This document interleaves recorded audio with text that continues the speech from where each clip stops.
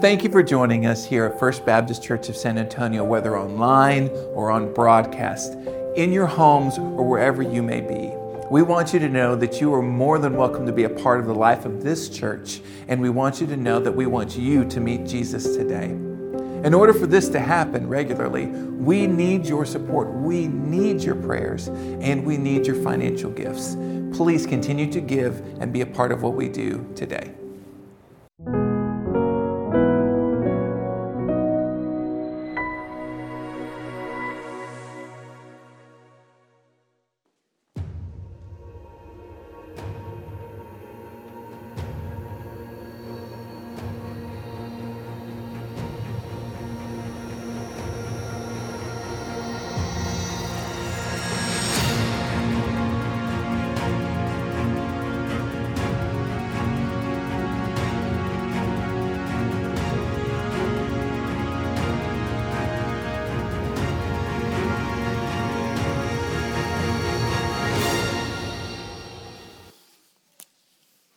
Well, good morning. How are you this morning? It's a privilege to welcome you to LOGOS. If you're new here to LOGOS, first of all, we want to say thank you. Thank you for trying a new place with new people. And so we want to just say welcome to you. We want to know that you are here. We want to connect with you. And so the best way to do that is for you to go online. You can do that even right now. If you have a phone or a tablet, you can go to fbcsa.org/connect, and you can just let us know that you were here. We treasure the fact that you were here. We don't think it's an accident, and we want to be intentional about connecting with you and letting you know what's happening in the life of this church and how we're reaching this community and really reaching the nations with the gospel. And so if you would do that, that would just be your gift to us, and we're really glad that you're here. I want to also say a word of welcome to everyone. We've prayed for you today. We've prayed that you would sense and feel the Lord's nearness, His Holy Spirit, His presence. And these are intense sermons and Bible studies as we work our way through Job, and you'll hear some of that in just a minute. But we want you to feel God near, even in times of lament, in times of struggle with our emotions. We want you to feel at home in this hour and in these moments. And so we say a special word of welcome to you. If you missed the beginning video, my name is Scott Lane. I'm one of the pastors here at First Baptist Church. Our regular preaching pastor, Danny Panter, is out. He's out with his family, and actually he's out with several families of our church, and they've traveled to Nairobi, Kenya. And they're doing mission work, and they left on Thursday, safely arrived Saturday. And so late last night, I texted him, and I just said, we've been praying for you. Can you give us a report, or is there a report that you would want to give us? And so his immediate first one-word response was yes, with an exclamation point. So I'll just read you this. And this will let you know how you can pray for him and our team of missionaries and families as they serve this week. By the time you worship today, we would have already spent the day worshiping with our sister church, Tagoni Baptist Church. 3 hours in worship, Sunday school and small groups in the afternoon.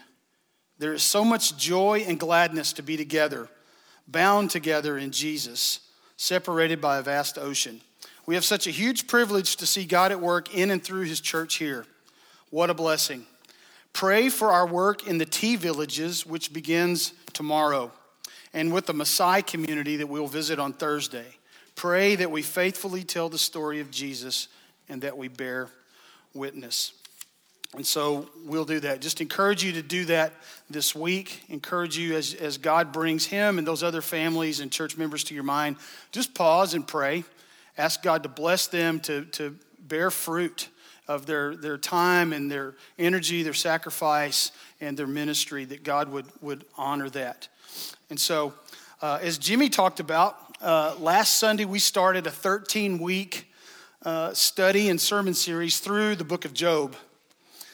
Some reminders just to kind of go back if you were out last week, or just to make sure that we're all caught up and starting on the same page from the same reference point. The book of Job is considered by many to be rich, deep, but it's also heavy. As Danny noted last week, it's grouped with the wisdom books: Psalms, Proverbs, Ecclesiastes, Song of Songs. Those books largely address and reference human struggles and real-life experiences. And so as we look at Job and as we read those books of the Bible, they often hit close to home.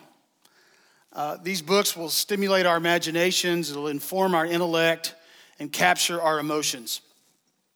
Because the book of Job is both prose and poetry, we'll likely feel deeply when we read and study this book. As you come to church, there will be emotions. You will feel that. And today will be a good example of that. You should anticipate fear, anger, angst, confusion, not only from Job, but within your own heart. As you walk through this with Job, you'll feel those things. There are hard theological questions in the book of Job that just kind of bubble up as he goes through his life and his narrative that we study. We'll consider and probably wrestle with the themes of human suffering and God's sovereignty. And so, hang on. The next 11 weeks could be intense and engaging, to say the least. And so, as we review last week, we just looked at the first 12 verses of that opening scene or opening chapter. It's the narrative of Job's life, this whole book, this 42 chapters. In the first verse of the first chapter, the writer wants to introduce us to Job. And from our reading and study last week and this week, I would describe Job as blameless, not sinless. So he's blameless. You'll hear that word a few times in our sermon time today. You'll hear that word blameless. But I also want to point out that he was not sinless. Job was very aware of his own faults, his own flaws, his own tendencies to give into temptation and stress and sin. You read that in those first verses because he frequently lives out confession and repentance from sin through burnt offerings. We're also told that Job has an active faith. It's not static. It's something that he is engaged in, he's motivated by. And that he genuinely pursues God and runs from evil. He does both. Job is the wealthiest man in the region, owning thousands of sheep and camels, hundreds of oxen and donkeys. He has farmhands, servants, and shepherds.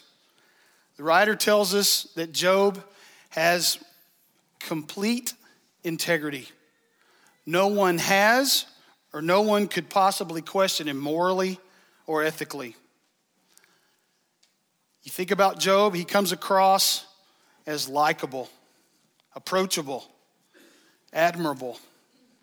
He's a family man, deeply loves and leads and cares for his 10 children so that they might also please and serve God. Honestly, if we're thinking about Job, he's a person that most of us would want to be around. If he was sitting up front, everybody would be sitting up front. If he was at a party, everybody would be talking to him. Just the guy you want to be around. He was a mover and a shaker, but yet there was something extra about him. This quality of integrity, of blamelessness, of a walk with God that's just contagious. And so it's somebody that we'd want to be around, but better yet, I think, it's somebody that we'd want to be. You identifying with Job? In this opening scene, we're also privy to a heavenly council meeting in which Satan is in attendance. Interestingly enough, God draws Satan's attention to Job. And he begins to describe Job to Satan. He says, have you considered Satan? Have you considered Job? And he says the same language that the writer says. He's blameless. And he has complete integrity. And to that statement, Satan accuses Job of having an insincere faith because God has richly blessed him. In other words, what Satan says is It's easy for Job to have that kind of faith. You've taken care of him. You've blessed him. You've been kind to him.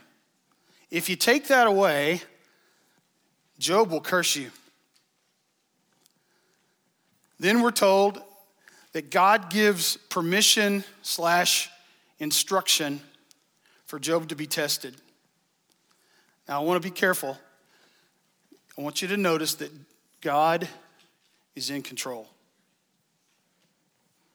God is in control. The word is sovereignty.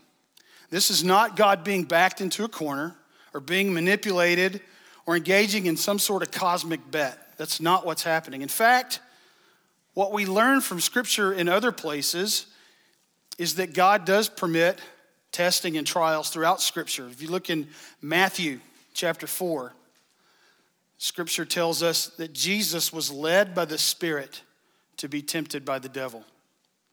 The Spirit, the Holy Spirit, guides and leads Jesus toward and into the tempting. And what we understand is this is all part of God's plan for his glory and our good. In Job's narrative, God is still sovereign. How do we know? Well, let me just give you a couple of observations about the first part, just so you can have that mindset, God's sovereignty. One indication is because Satan obeys God's instructions. Satan does what God gave him permission to do and nothing more. God drew the line and Satan goes to the line, but he doesn't cross the line because God is in control. God is greater. God is in charge. God is sovereign. And so now we come to our reverse text for this morning. It picks up right where we left off last week. That heavenly scene, Satan leaves to go do his business. And scene 2 picks up back on earth. Literally back on earth. Specifically, Job's house. And as we look and process scene 2 this morning, I'll ask you to stand with me as we read a small portion of the end of our reverse text. So if you'll stand, we're going to ask you to look at the screens today. The version that's in your bulletin is a different version that's going to be on the screen. So let's all look and read from the same text. We'll start in verse 20 and go through 22. You ready? Job stood up and tore his robe in grief. Then he shaved his head and fell to the ground to worship. He said, I came naked from my mother's womb, and I will be naked when I leave. The Lord gave me what I had, and the Lord has taken it away. Praise the name of the Lord. In all of this, Job did not sin by blaming God. You can be seated.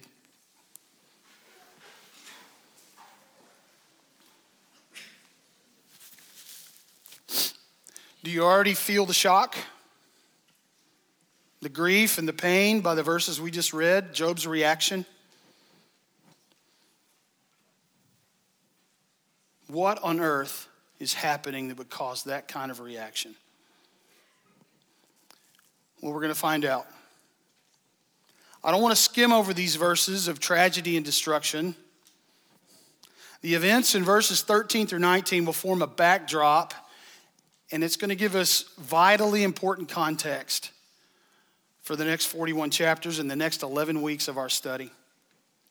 So we need to sit in these verses that we can walk with Job as he processes and navigates. Now, I'm going to do something that most preachers and teachers tell you not to do. I'm going to tell you not to read your Bible, kind of. Don't read ahead. No spoiler alerts in this study. If you'll walk with Job in these moments, I think you'll get a better picture of who Job is and a much better picture of who God is. And so be patient as you read. So yes, read your Bible, obviously, but don't work ahead. Stay in these verses. Stay on track with this reverse study that we're in for the next 11 weeks. And I think on the other side, it's going to be a beautiful thing. It'll be a great, great experience. So like Danny did last week, I want to read these verses over you. Remember, the tradition of Scripture first, these original listeners would have heard these words, not read them. And so I want to do that. So will you listen? Maybe you'll close your eyes. Maybe you'll just drown out all the distractions and disruptions. Will you hear what is happening to Job? I think it's important that we feel the weight and the devastation in these verses and understand that his life gets completely shattered. Let me read to you. Verse 13. One day when Job's sons and daughters were feasting at the oldest brother's house, a messenger arrived at Job's home with this news. Your oxen were plowing with the donkeys feeding beside them. When the Sabaeans raided us, they stole all the animals and killed all the farmhands. I'm the only one who escaped to tell you. While he was still speaking, another messenger arrived with this news. The fire of God has fallen from heaven and burned up your sheep and all the shepherds. I'm the only one who escaped to tell you. While he was still speaking, a third messenger arrived with this news. 3 bands of Chaldean raiders have stolen your camels and killed your servants. I'm the only one who escaped to tell you. While he was still speaking, another messenger arrived with this news. Your sons and daughters were feasting in their oldest brother's home. Suddenly, a powerful wind swept in from the wilderness and hit the house on all sides. The house collapsed, and all your children are dead. I'm the only one who escaped to tell you.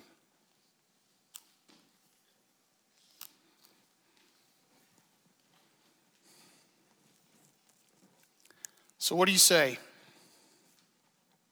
What do you think? Job, the richest and wealthiest man in the region, has gone from riches to rags in a matter of moments. Oxen, donkeys, farmhands, gone. Sheep and shepherds, gone. Camels and servants, gone.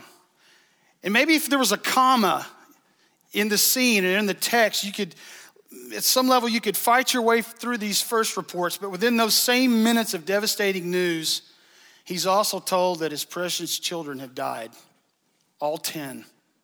The ones whom we're told he prays for and makes sacrifices and burnt offerings over, gone. No opportunity to process, ask questions to clarify, nothing. One report right after the other. And then he's left to be on his own with this horrific news. Where do you even begin? How do you go about processing? I do think it's worth noting to look at the reports just in this way. 2 of the tragedies were human terrorist attacks. They were human. So maybe you could rationalize in your mind, well, people are bad. War happens, struggle happens. That kind of stuff happens. Yeah. So half of these, maybe I can begin to wrap my mind around. But 2, lightning and a tornado were natural disasters. If you're in the insurance business, you call them acts of God. So all of a sudden it becomes clear to us, and in Job's mind, there's no getting around the notion that this didn't happen without God's awareness at some level. Wow. So are you ready to weep with Job? Are you ready to grieve with Job? Let's look at his reaction. Look at verse 20. Job stood up. One of the things I love about Scripture is it tells real stories about real people. And if you and I had had that kind of news, it would have knocked us off our feet. You don't take that news standing up. You take it sitting down or lying down. And that's exactly what had happened to Job. Job stood up.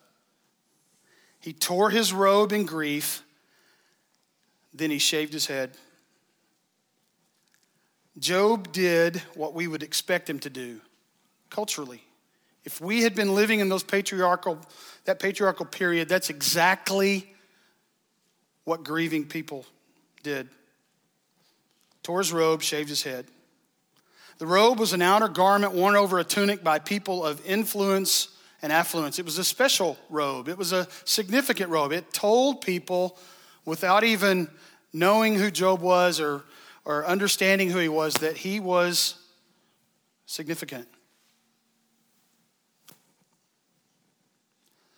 It was a sign that he tore it. It was a sign of his acknowledgement of the loss of all his riches and wealth, but it was also a symbol of the pain that was tearing his heart apart. In that same cultural way, shaving the head was also seen as an indicator to the beginning of a long period of deep mourning, and probably a visual reminder to him and everybody else that he was dealing and identifying with death, the death of his children. His reaction was real and it was raw. For someone living in that era, it's exactly what we would expect. But even more, it's probably what we would have done. But then he does something remarkable. Look again at verse 20. He falls to the ground in worship. He worships God. Fresh with pain, sadness, and sorrow, all still bubbling in his heart, he worships.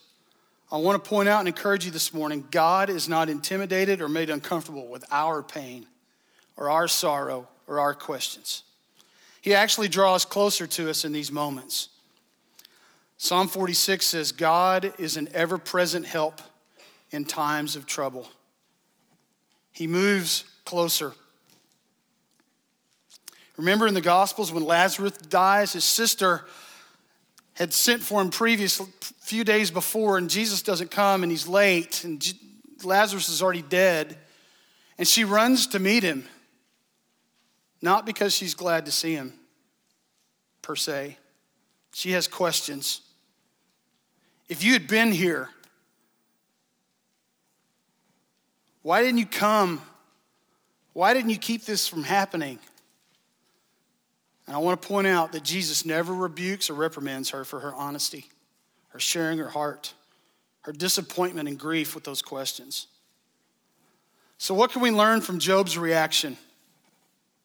Are there any takeaways this morning that would help us grow in our faith and give us any kind of hope or guidance when we face pain and suffering? Well, first of all, I want to point out that Job's reaction is shaped by his worldview. It's shaped by his worldview. We would call it a biblical worldview. And we could spend a whole sermon, we could spend a whole series talking about biblical worldview. I don't want to oversimplify that, but I just want to look at Job's reaction and give you a definition, give you really two words that describe his worldview that I think would be helpful to us. You ready? Sovereignty and intimacy. Look at Hebrews 11:3. By faith we understand that the entire universe was formed at God's command, that what we now see did not come from anything that can be seen. Throughout Scripture, both Old Testament and New Testament, we're told that God is the sovereign creator and the sustainer of the universe, including everything and everyone in it, and he desires an intimate relationship with human beings. God's sovereignty, Danny defined it last week, put it another word, he used governance, okay, is directly connected to his unchanging nature and character. Always just, always holy, always wise, always acting for God's glory and our good. Look at Job's words in verse 21. The Lord gave me what I have, and the Lord has taken it away. He uses the same word, the same name for God on either side of that statement. And those are completely different statements. Maybe for the first part, if we were saying that first statement, maybe we would say, a kind, loving, and gracious God has blessed us. And that would be accurate, and that would be true. But because of a biblical worldview, we know that God's sovereignty and governance is connected to his nature and character that never change. We would also have to say, a loving and kind and gracious God has taken everything away from me. Hard to think, even harder to say, which Job did. But that reciprocal side has to be the same within a biblical worldview. Let's be honest. Anybody ready or willing to say that? Yet Job does. Same God, same name, same character, different actions. In Job's mind and heart, God hasn't changed. That's mind-boggling. Sovereignty.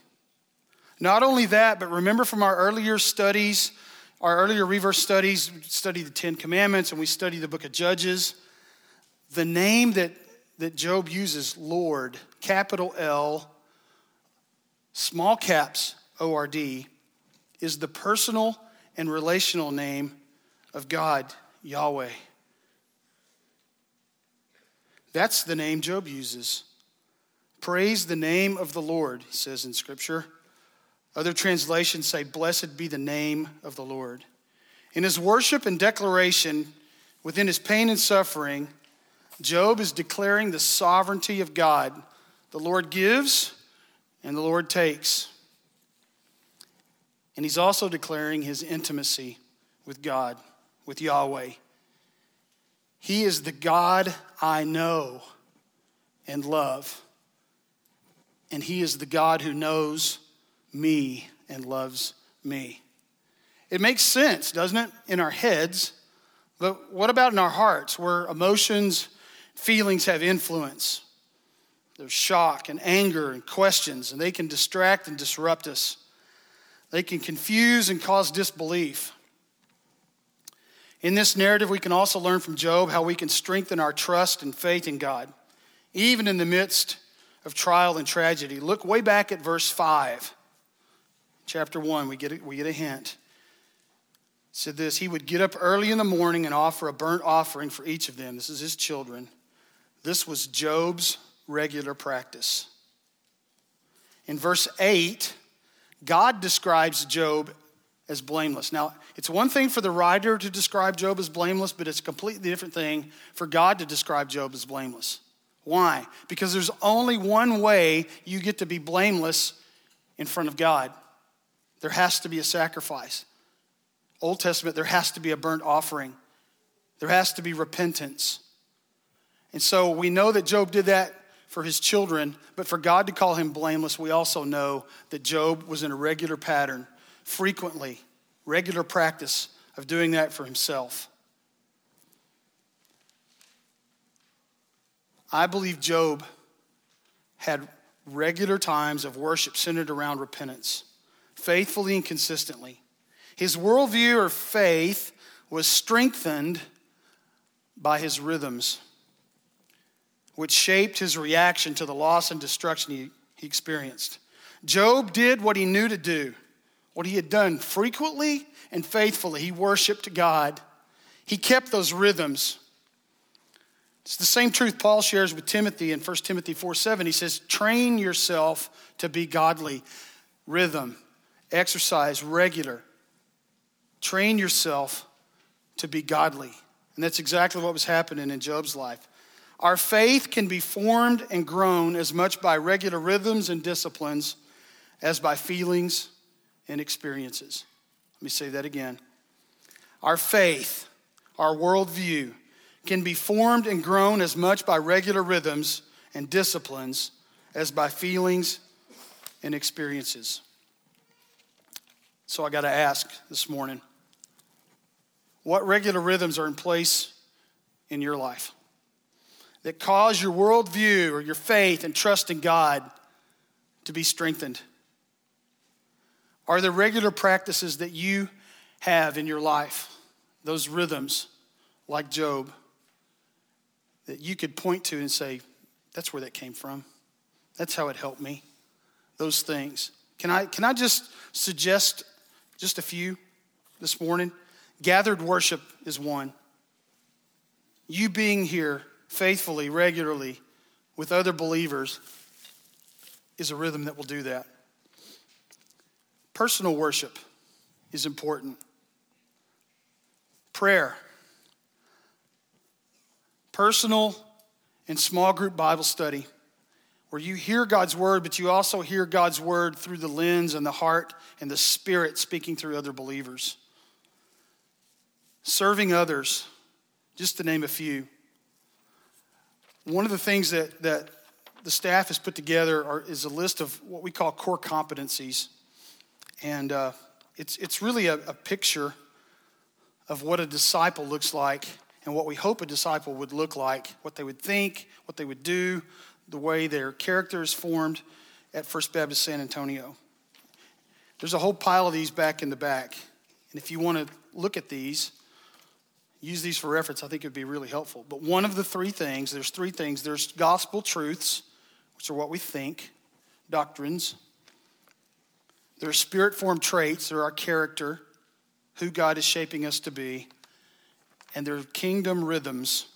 The rhythms that Christ modeled and rhythms that we regularly live. And so I would make those available to you if they're out at the Ask Me desk outside. If you wanted to get those, I think it would be a great resource, a good takeaway to say, okay, I need to put those rhythms in my life and in my heart so that my faith, my worldview would be strengthened. Because what we do know and what we understand is that suffering and pain affects us all. It has, either directly or indirectly, and it will, either directly or indirectly. And a good God will prepare us as he gives and as he takes away.